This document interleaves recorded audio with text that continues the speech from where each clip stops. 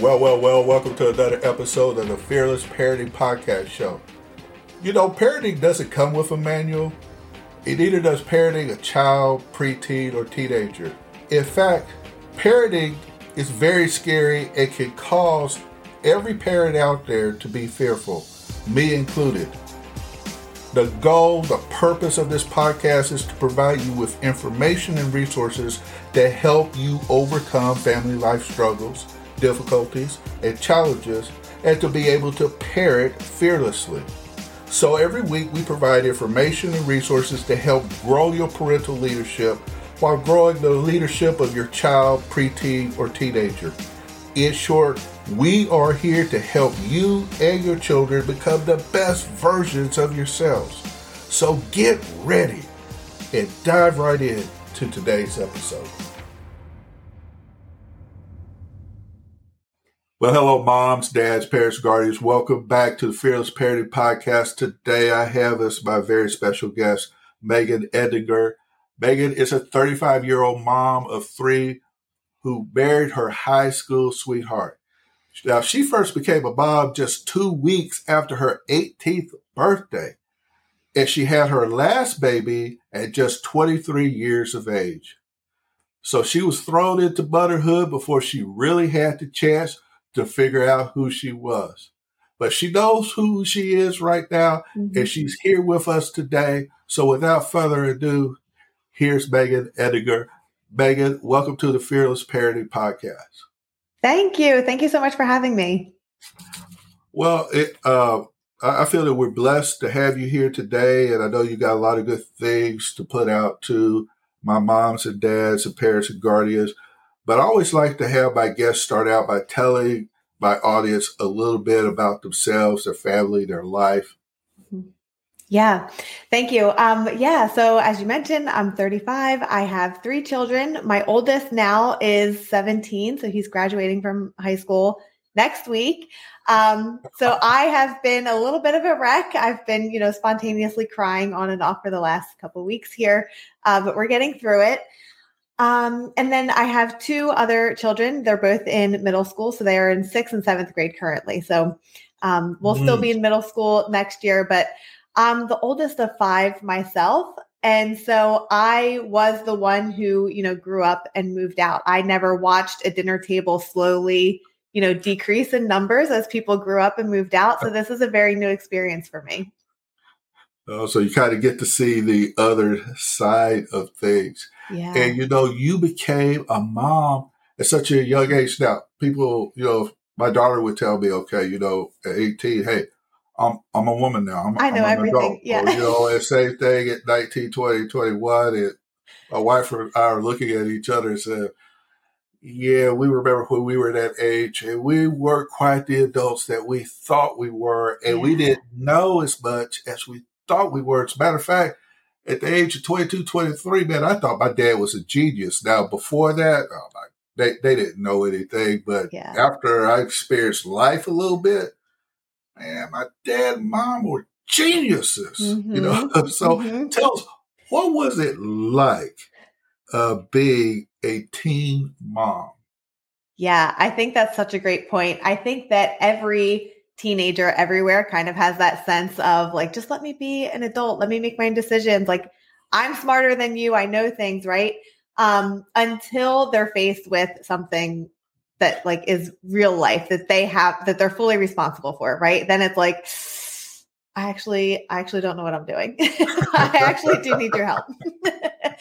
And so, but to your point, you're not quite the adults yet that you grow into. And so when we first found out we were pregnant and we were trying to figure out, how we were going to handle things, we had so many dumb ideas as to how we were going to, stay together and raise this baby. And, luckily both of our families were very supportive and involved. And so it made some of these decisions a little bit easier and a little bit more realistic.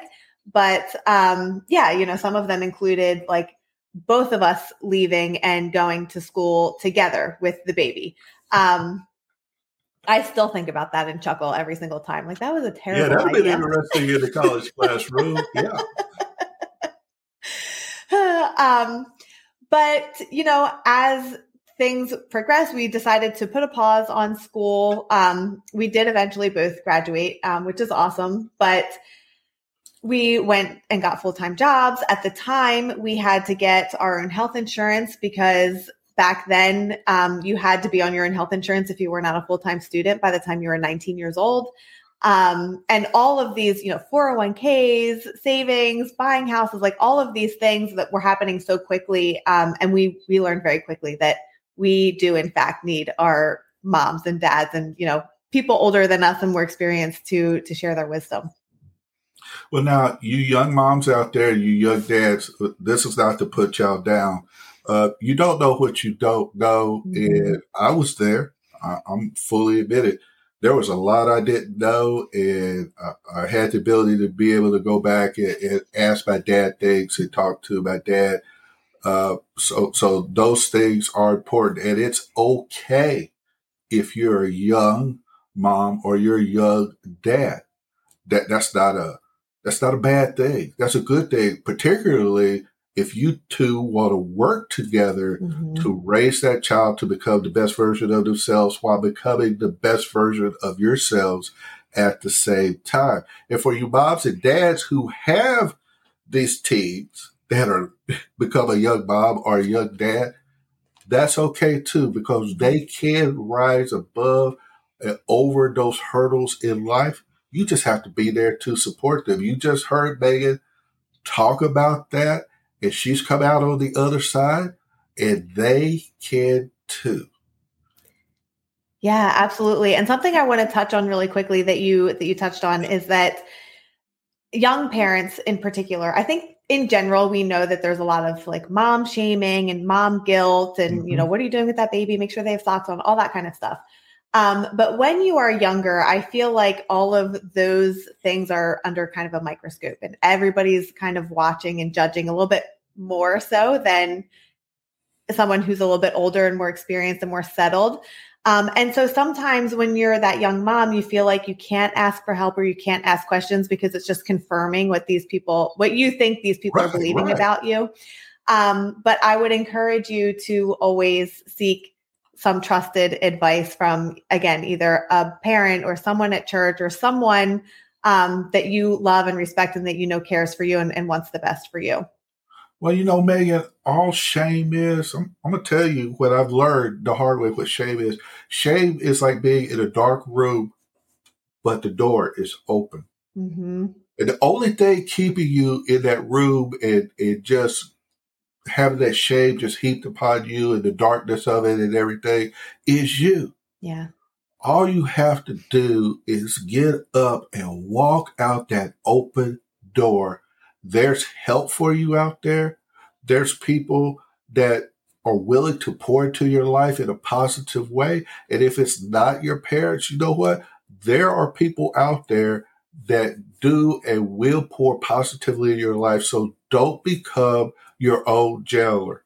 Get up, believe in yourself, because you have a lot of giftings, and just leave out of that self-imposed prison of shame and become who God meant for you to be. Absolutely. And Megan, I'm looking at your bio and some of the things that you've encountered in your life. And one thing I really noted is that you and your husband made a comeback. Mm-hmm. Okay. So tell us, how did God help you and your husband save your marriage and make that comeback? Yeah, that's such a good question. I would say that, we know fully that there's always something bigger at play, right? Yes. And when something is meant to be, it is always going to work itself out, no matter how hard it is getting there, no matter if you can see it or if it makes sense right now in the moment or not. There are certain things that, they're just out of your control and someone else is in charge and it's going to come together for you. And so we had to really do a lot of work and understand, first of all, ourselves as individuals. Yes. That was one of the hardest things about being married so young, was that we didn't know, our own values and, goals and all of those types of things. long term, we had the same long term goals, but the day to day stuff, how we were living our life, we couldn't really see eye to eye on. And so we had how to you were going to get there, right? Exactly. And you're two different people. It's like, how in the world we're going to do this? And where you're opposite at, you were probably bumping heads. Mm-hmm. So how did y'all get past that? Yeah. Marriage counseling. Honestly, we went through some marriage counseling and we learned, lots of things like fighting fair, like knowing that it's you two against the problem, not you two against each other. Oh, I love that. Things that make so much sense when I say them now, but back then it was a very foreign concept. We had to be counseled through these things, and we still have, challenges in the communication department. Even 15, we've been married for 15 years, together for 19. And it's still something that we have to choose to work at every single day. Love that. That's the deal. You have to choose to want to do that. Mm-hmm. Some people will look at the grass on the other side, but I'm going to tell you that the grass on the other side is not as green as you think that it is. Mm-hmm. And they got problems too. You just don't know what those problems are. And even now, as our marriage progressed, I became certified with DISC as a behavioral consultant, and I learned one thing: my wife's behavior characteristics, that security was very important to her. Mm-hmm. And I sat back and I thought about that. What have you been doing to make her feel secure? And what I discovered is there were a whole lot of things I wasn't doing to make her be secure. And I went back and apologized to her.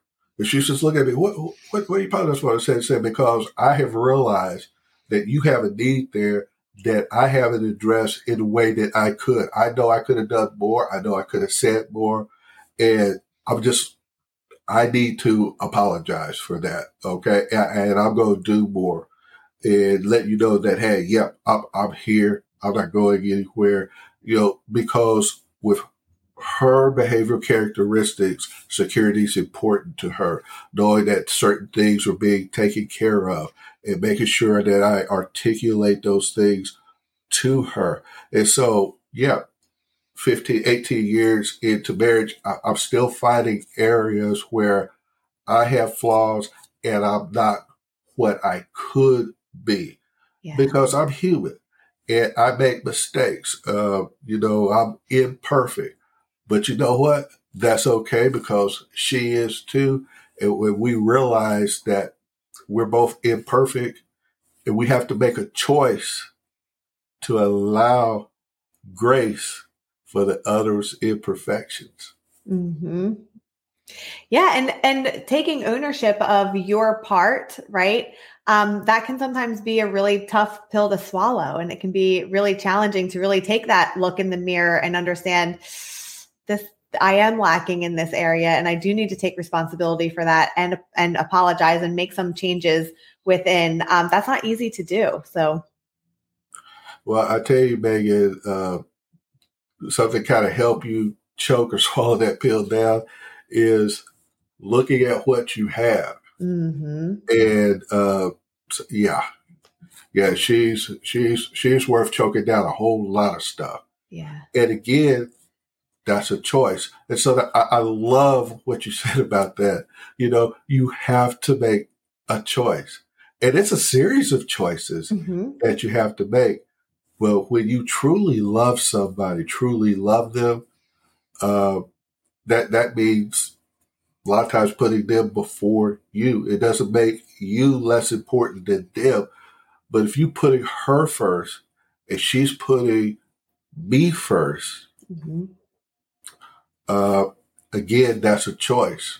And thank you for sharing that, Megan. See, I told you, moms and dads, that this is a guest very worthwhile. She's 35 here. I'm sitting here 60 years old, and she's speaking knowledge to truth, and I'm loving it. Megan, tell my audience where they can find you out on the web and social media. Yeah, thank you for that. You can find me at the No BS Mama podcast, wherever you listen to podcasts. And I'm on Instagram as the No BS Mama as well. All right. Hey, I'm going to have those links that she just gave you in the podcast description. As I remind you every week, check out the podcast description because you're going to find links to my special guest, parental resources, and you're going to find a little link so that you can subscribe to this podcast. I need for you to both subscribe to the podcast and I need for you to leave those top-notch reviews because that's going to expand my audience. And when I bring a great guest like Megan, that's going to reach out to a lot of people and it's going to help them become the best version of themselves. It's going to help their kids become the best version of themselves. Megan, thank you for being part of this podcast. I'm going to have you back for another segment. Is that okay? Sure. All right. Well, we're going to do that. So that brings us to the end of this interview, this episode. So until next time, moms and dads, parents and guardians, God bless. Well, that concludes another awesome episode. Please check out the podcast description where you'll find links to family and parenting resources. And I want to thank you, moms, dads, and guardians, for listening to today's Fearless Parenting Podcast. I truly hope you enjoyed today's show and that it added value to you and your family.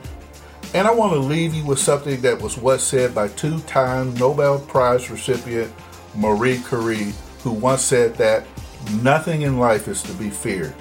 It's only to be understood. Now is the time to understand more so that we may fear less.